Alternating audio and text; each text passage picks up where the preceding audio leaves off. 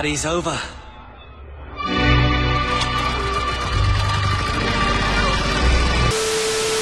Monsters, madness, and magic.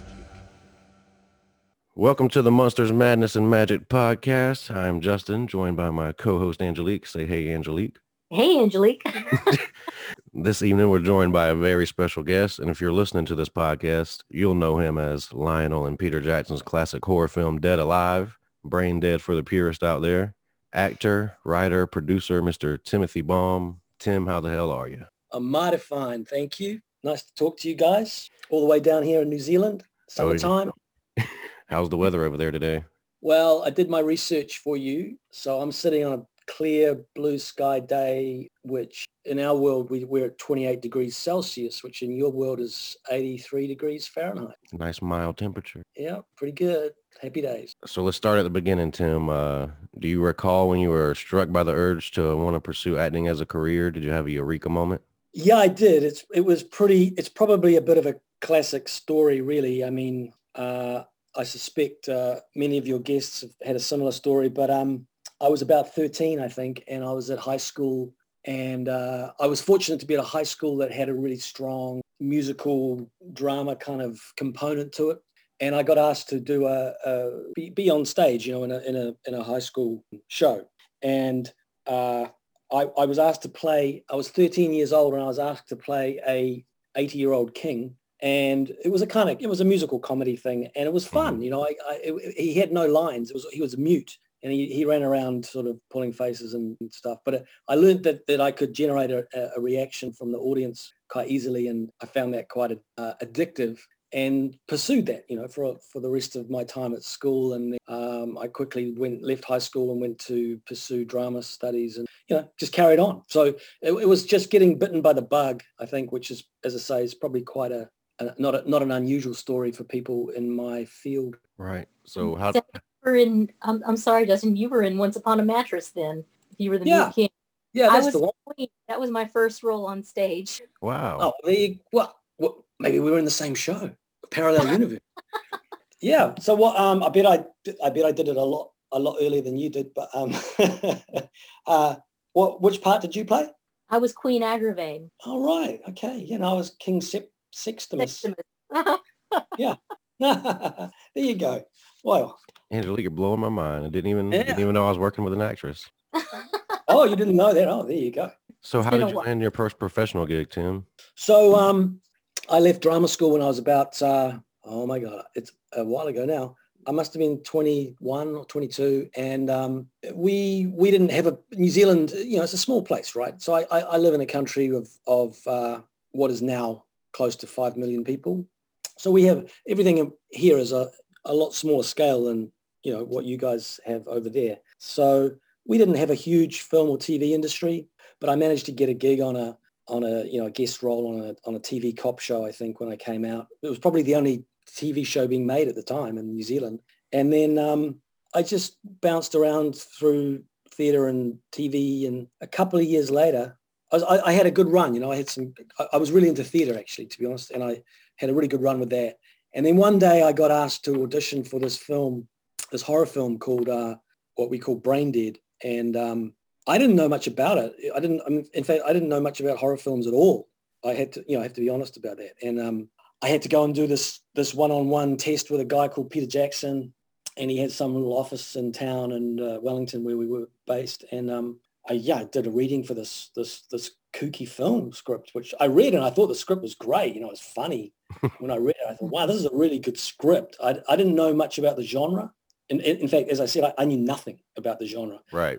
I'm gonna be honest, as I was to him, and said, you know, I don't think I'd ever seen a horror film. So I think the only horror film I'd ever seen, I was about 15, maybe. I saw Poltergeist, and it freaked me out. I left halfway through. So I don't even know how it ends. No, not Poltergeist. Exorcist. Oh, well, I don't blame you for that one.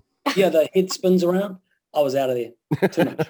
So I had no reference for the genre. Right. Then, but Peter kind of liked what I did, and he wanted to use me. So he gave me some homework. He said, look, we're going to make this film. It's pretty crazy, but you need to watch 3 films so you can understand the genre.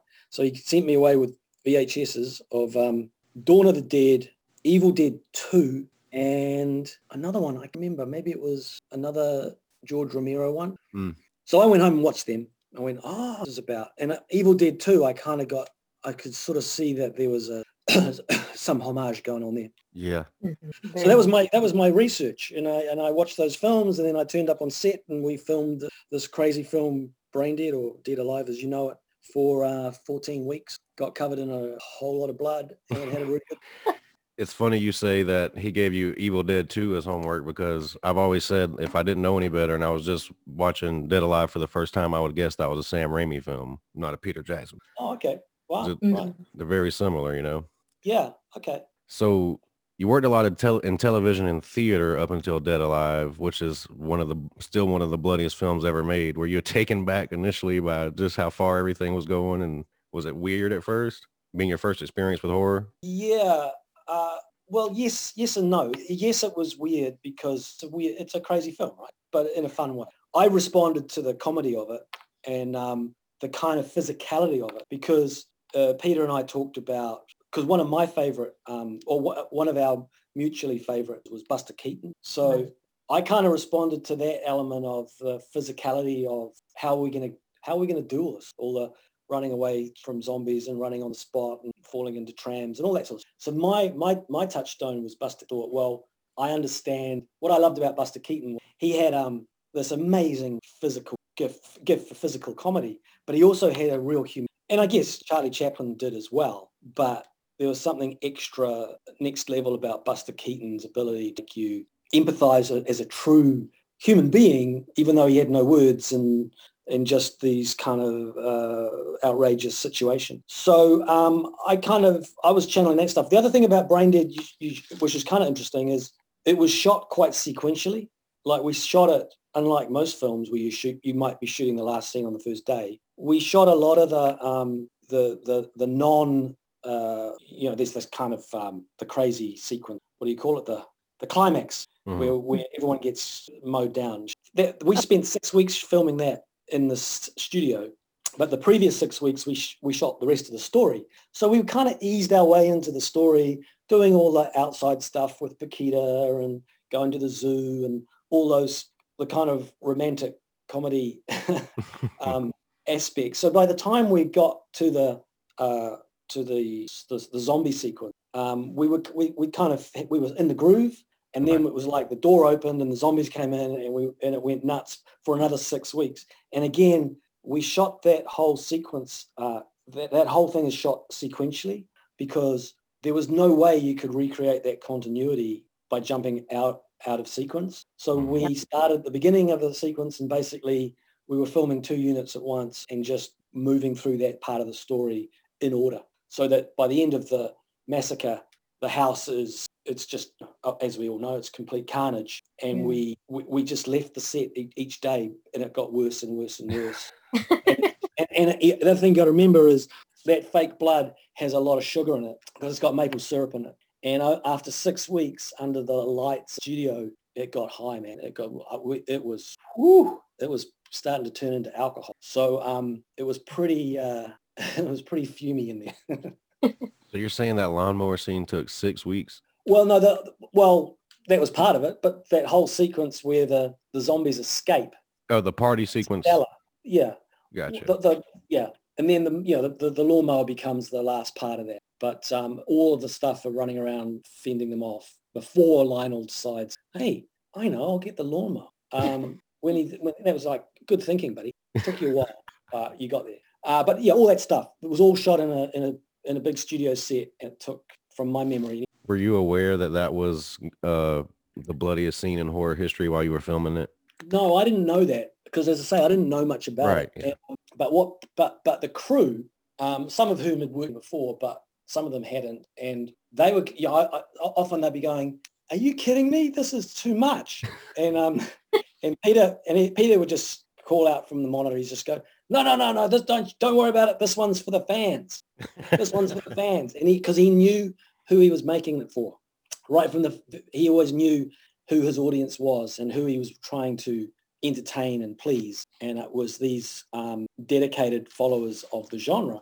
And I'd hear him say, "Hey, this is for the fans," and I go, "Okay, I wonder who these fans." And then after when the film was released, and we took it to the marketplace at Cannes. After that, Peter and I did a little bit of a tour around Europe to Germany, Italy. That's when I met the fans, because we went to these crazy festivals that were going on in Nuremberg and places like that, where he turned up with his brand new film, and these fans were waiting. There was some festival that started at midnight in Nuremberg, and they got this basically preview screening of Peter's new film, and they just went, Germans are nuts at the best times, but they just loved it, and they were so appreciative.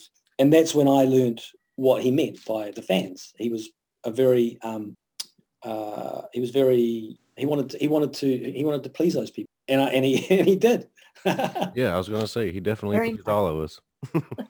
Yeah. So I got to ask you, what was your initial reaction when you heard that Peter Jackson landed the Lord of the Rings gig? Well, it's funny. Because I've been to a few conventions in my time, horror conventions where I haven't been to many, but I've been to a couple, and I get met by these fans that come up and go, there's the Peter Jackson that made Bad Taste and Meet the Feebles and Brain Dead and Frighteners, and then there's another man that made Lord of the Rings. They think of him as two different people. Yeah. But here, where we were based, Peter bringing Lord of the Rings to New Zealand was just like this great news story, because he'd always said, he's a very, very, obviously a very gifted and clever filmmaker, but he loves New Zealand, and he wanted to bring Hollywood to New Zealand, and he did it. And he did it with a test run with the Frighteners, and then he landed Lord of the Rings here. So we didn't see it as a detraction from his career. We saw it as the natural progression, that he would go on to these bigger things, and that sure as hell happened. Oh, yeah. Yep. So was there anything that he was doing differently from a director standpoint that you enjoyed compared to people that you worked with previously?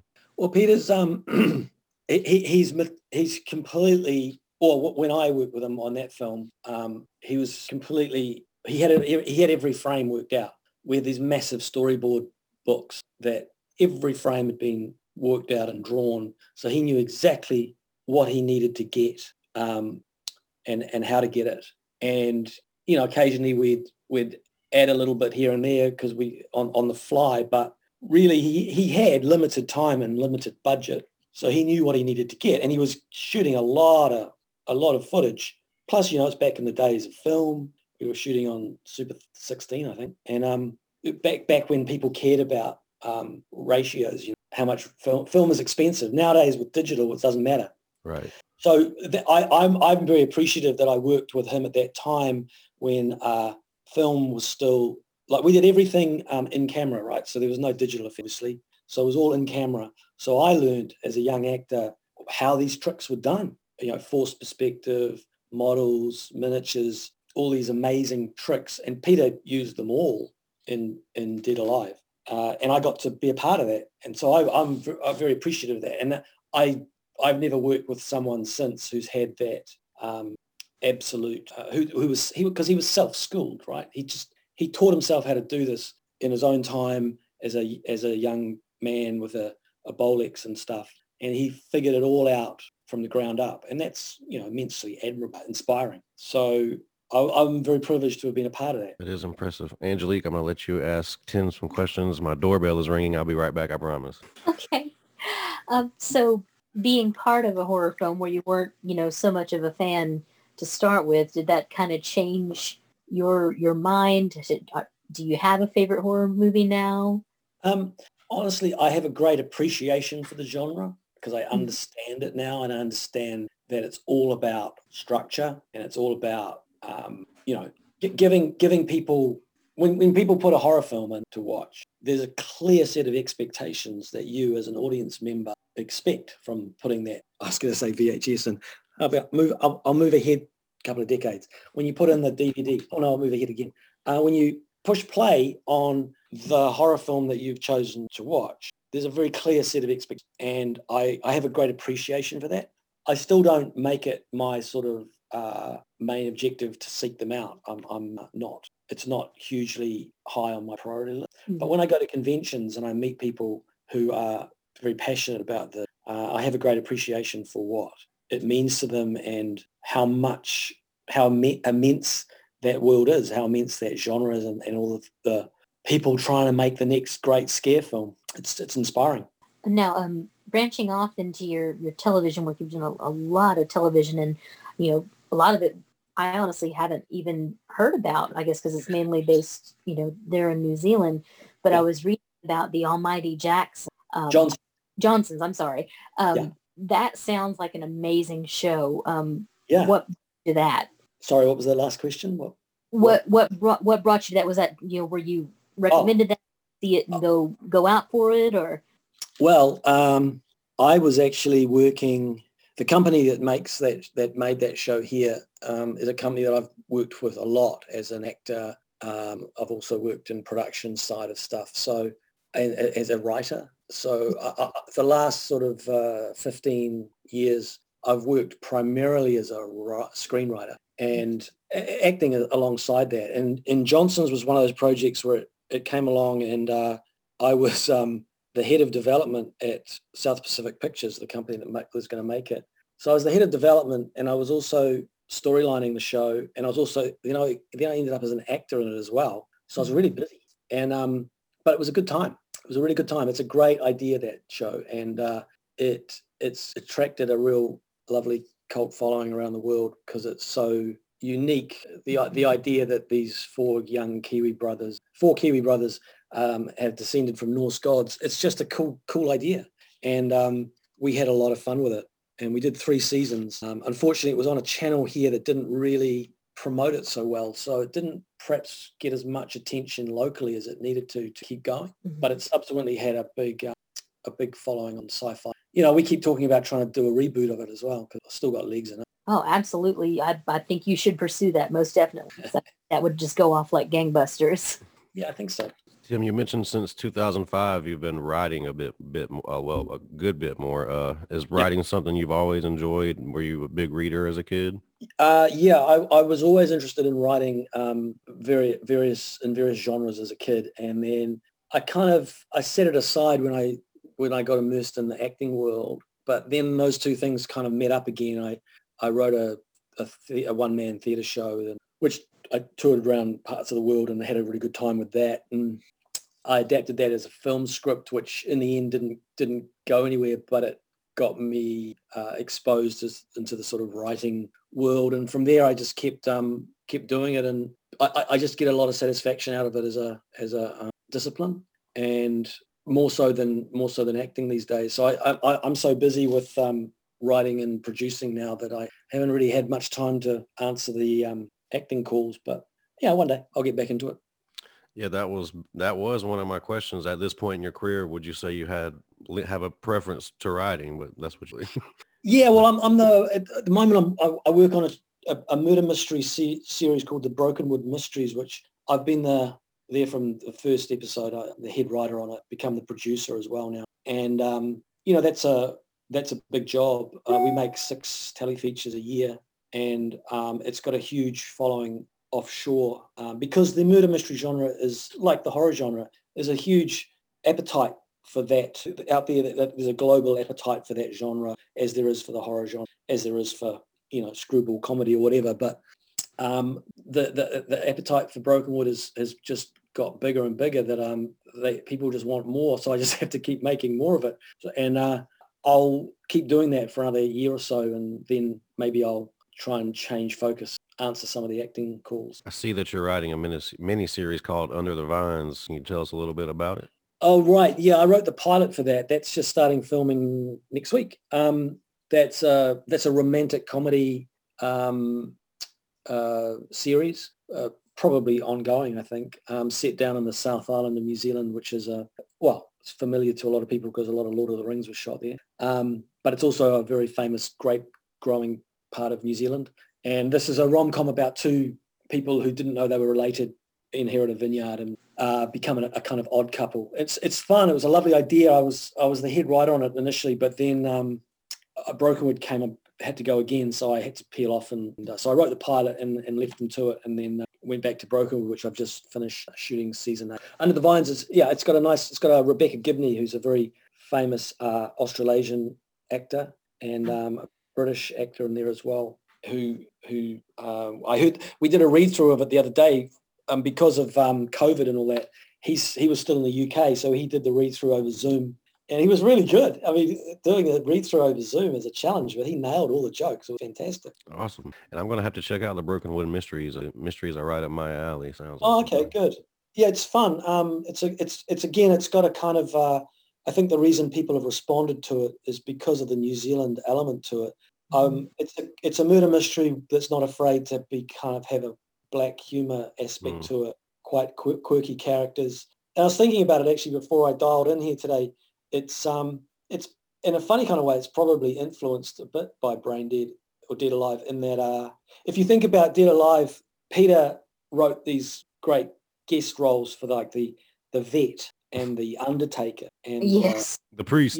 Those heightened, very Kiwi, weirdly a kind of Kiwi filter on these archetypes. Mhm. And I think I was thinking about it to myself today. I think I was probably quite influenced by that, because Braindead's like Brokenwood has a certain similarity. I mean, those characters in Dead Alive are, if to quote Spinal Tap, they've been turned up to 11. But in Brokenwood, they're more like a 3 or a 4, but they're still quite heightened. I have fun creating slightly heightened characters to make the most of what's essentially unique about the New Zealand point of view. That's awesome. To back up a little bit, I saw an older interview of yours where you have mentioned here too that New Zealand really doesn't have major conventions, definitely not horror conventions like the United States. Yeah. So was it a big culture shock for you the first time you came over to the States and went to your first convention? What was that like? Yeah, it was. I'll admit that.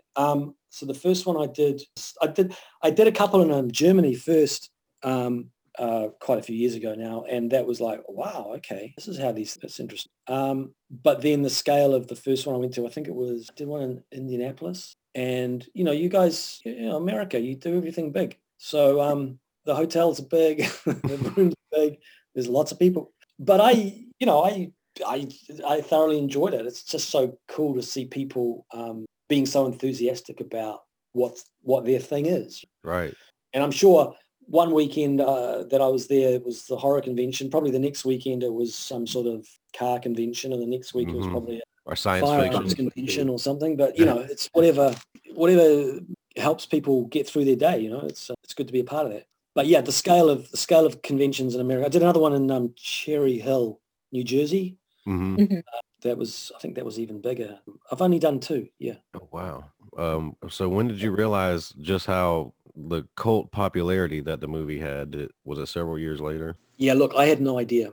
After I did Brain Dead, I went off and did lots of other acting work, and Peter went off and did Heavenly Creatures and The Frighteners, and we went off and did our own thing. And Brain Dead or Dead Alive had no real. It wasn't a huge thing here because, as I say, we're a small population, so the percentage of our population that's really dedicated to the horror genre is quite small. So as a film, it was released, and everyone talked about it, and then it just went away. Meanwhile, it had this huge life around the globe. So it was probably 10, 15 years later that when I went to these conventions, I suddenly went, oh my God, people really care about this film. I mean, they care about it in a lovely way. I've had letters from people saying, I need you to know that film was so important to me. It helped me get through my parents' divorce. Wow. I'm going, okay, I don't know how that works, but good. and everything in the spectrum. And then people would turn up at my table at the conventions with images from the film tattooed on them. That's dedication. When you see pictures of Selwyn tattooed on a woman's calf, parts of her body, and you go, well, it means a lot. Cool. I don't mind being a part of it. Right.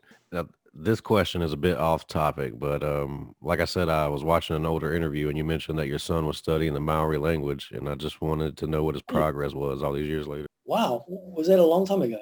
I think it was maybe 8 years ago. Okay. Yeah. So my son, he's, because his mum's Maori, so he's Maori, and he's just gone back to school yesterday. Actually, he's I don't know what the equivalent in America is. So he's year 11 here. So he's like 15. I don't know how your years work. Yeah, he's completely fluent. He leads the kapahaka and stuff like that, which are cultural groups there.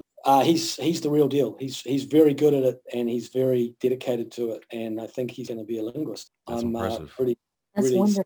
satisfied, and it was the best thing we did. He went to a school where they only teach in Māori, okay? So it's called full immersion, and so he's had that his whole life, preschool, and now he's as fluent as the people that have been speaking it. That's really cool. I just had to ask because I've got a couple of books on the Maori, and I didn't. You just threw that out in an interview, and I just thought it was really cool. Okay, what's the books? Oh, it's by a guy called Layers Cranton. It's about Maori cosmology and how there's a lot of parallels between their beliefs and beliefs in Egypt, China, and India and stuff. Right. A lot of crossover in their cosmologies. Yeah. Okay. So I know you're not a big fan of horror films, but what would you say are your favorite films in general? Oh, well, my favorite film of all time. Yeah, sure. Butch Cassidy and the Sundance Kid. Good choice. Okay. I see that as the greatest melding of two amazing movie stars, right? So it's a buddy film. Those two great personalities at the peak of their powers. You had a fantastic director in George Roy Hill who let the camera sit on those big wide shots. He trusted that the audience would go in. They'd do their own zoom in.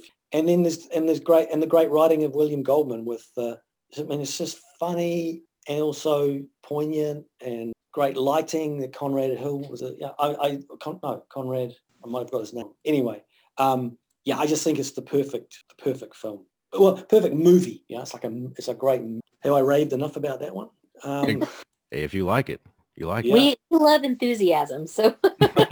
Okay. Look, I love films in general. That one. There's other kind of probably cliche ones. I still think Shawshank Redemption is a great movie. Look, I could prattle on for hours. I did spend last year during the sort of COVID-y worst part of that for us, which was nowhere near as bad as what you guys are showing my son that we were talking about before. I've been trying to show him all the classics. So I've showed him Butch Cassidy and the Sundance Kid and Shawshank.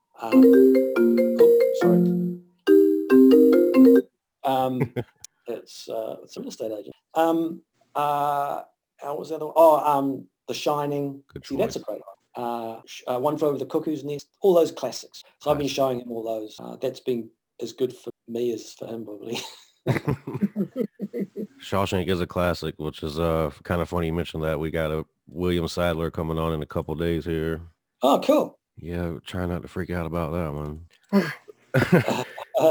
So I know Angelique has a couple more questions for you. I'm going to shut up. Well, really just the main one. I ask this of all of our guests, but it's especially a treat because you're from New Zealand, and I know your snacks are a little different from ours. But my question is, what is your go-to movie snack? Like, what do you just have to munch on to make that full immersive movie experience? Wow, that's an interesting question and I'm going to disappoint you here, but I don't like popcorn. That's okay. I just don't get it. I've never understood it. And I see people going in with these, 40-liter buckets of popcorn and munching through it. I just go, I don't get where that pleasure zone sits. So I don't tend to eat anything. I'll take a glass of wine though if they've got that on offer. Okay. All right. Well, that's a fair answer. Yeah. Fair. What kind of wine? What's your favorite kind of wine? Well, it's changed recently. It used to be always red, a Pinot Noir or a Merlot. Suddenly one day I just went, I don't like red wine anymore. So I'm back on Sauvignon Blanc. Okay. Very nice. But I like it dry and crisp. Mm-hmm. Okay. So I'm a Tim, fan go ahead, Angelique. I don't like a Pinot. I don't like it so dark. So Those heavy like cab savs and the Shirazes, they basically headache in a glass. Yeah. Right. So Tim, I should tell you guys one thing since you've sought me out, and I'll give you this as a exclusive. Okay. So I told you I work on this show called The Brokenwood Mystery. Right. Mhm. I just finished shooting season 7, which is 6 telefeatures. And in episode 1 of this new season, and I think over in America it screens on a cable channel called Acorn. Okay. I'm pretty confident that's where in North America. Without giving it away, because I can't give it away because it's a murder mystery. But Dead Alive features. Ooh, Okay. okay. You got me. I'm watching. So if you can find it, and the new season will come across to Acorn, I think we're just finishing post-production on it at the moment. It'll come across probably end of next month, and they've got the world premiere of it because they're one of our investors. And the first episode's called The Garrote and a Winkelbraun. And if you watch it, put it this way, I'll make a cameo in it. Got it. Oh, cool. Got it. That's exciting. Hey, Definitely going to watch that. I got a question for you, Tim. So what would you say is the best piece of acting advice you've received throughout your career? acting advice? Mm-hmm.